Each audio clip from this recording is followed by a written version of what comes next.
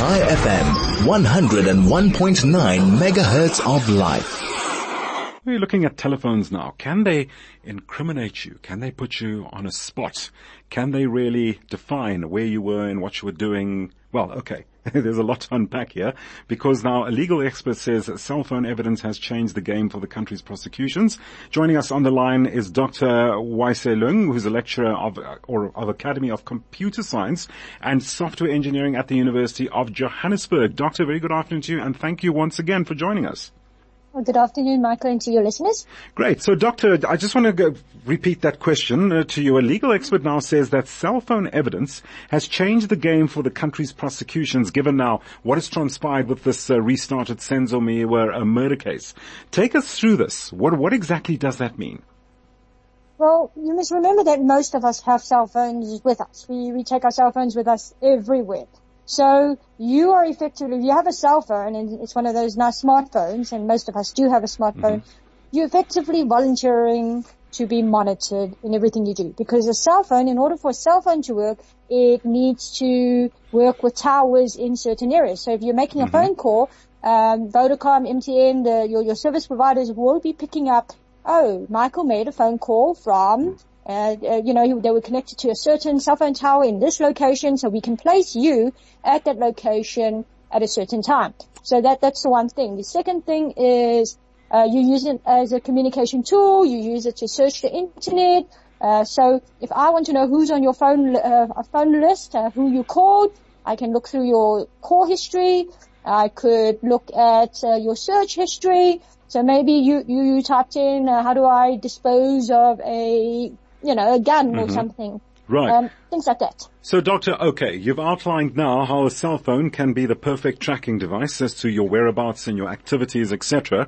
But now, from a legal perspective, I mentioned now that taking the shall we say, the restarted Senzo Meyiwa trial where cell phone evidence is paramount, while becoming pretty important now to the proceedings, there are at the same time shortcomings involved in this, isn't there? Yes. So I'm not a legal expert, but the most commonly used excuse for anyone who, and I think you've seen it in the news where someone posts something incredibly, controversial. Right. And then the excuse is, oh, but it wasn't me. I gave my cell phone to someone to use temporarily. I didn't have that. Because the cell phone, yeah, sure, it's your cell phone, but you can't just use the cell phone on its own, because the cell phone could have been used by someone else, and you can say, well, I lost my cell phone. Sure. Doctor, is it, sorry. Misplaced it and for a few hours, yeah. Doctor, sorry, you broke up there. Okay, but now from what I get, Were you asking? I'm so sorry about that, but, so we want to look at cell phone. Can a cell phone be? Can it be an invasive instrument? Can one, interfere with its mechanisms? Can one, from a legal perspective? Not from a legal perspective, but is it susceptible to interference?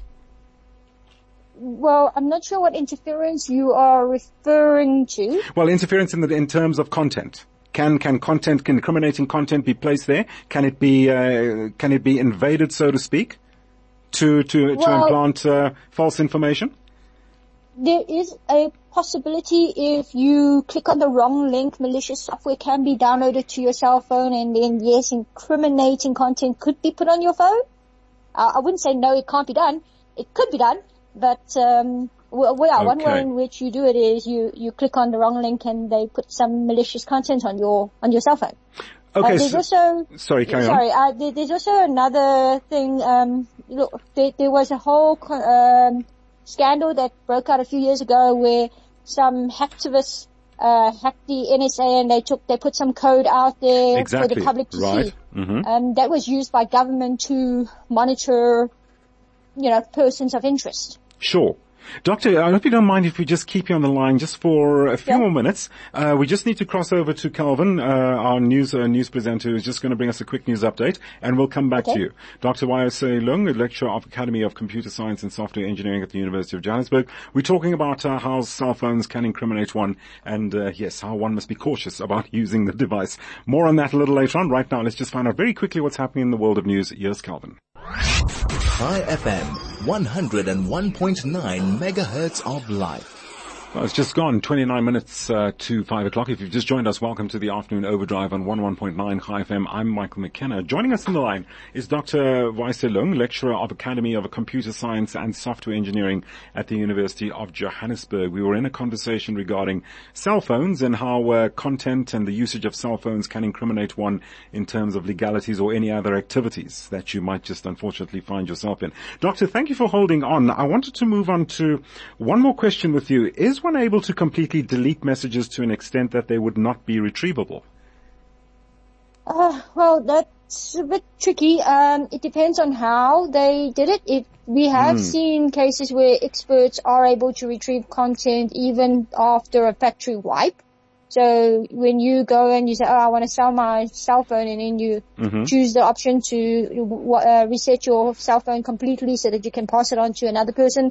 There have been stories that I've heard where people found content supposedly of the previous owner.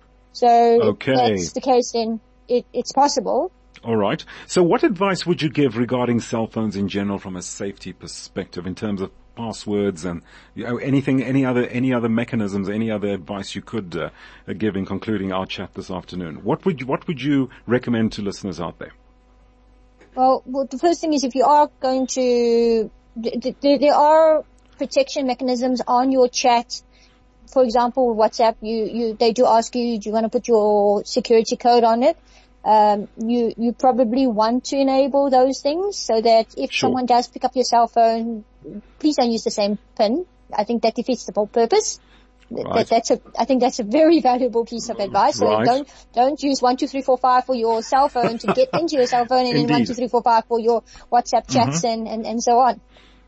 Right. Okay, Doctor. Thank you so much for that, Doctor, and thanks for your advice. Certainly something to chew over, to consider now how to protect oneself when using cell phones, and what just to be mindful of the use of a cell phone, and where it can take you, where it can lead you. Dr. Wai Zse Leung, lecturer of Academy of Computer Science and Software Engineering at the University of Johannesburg.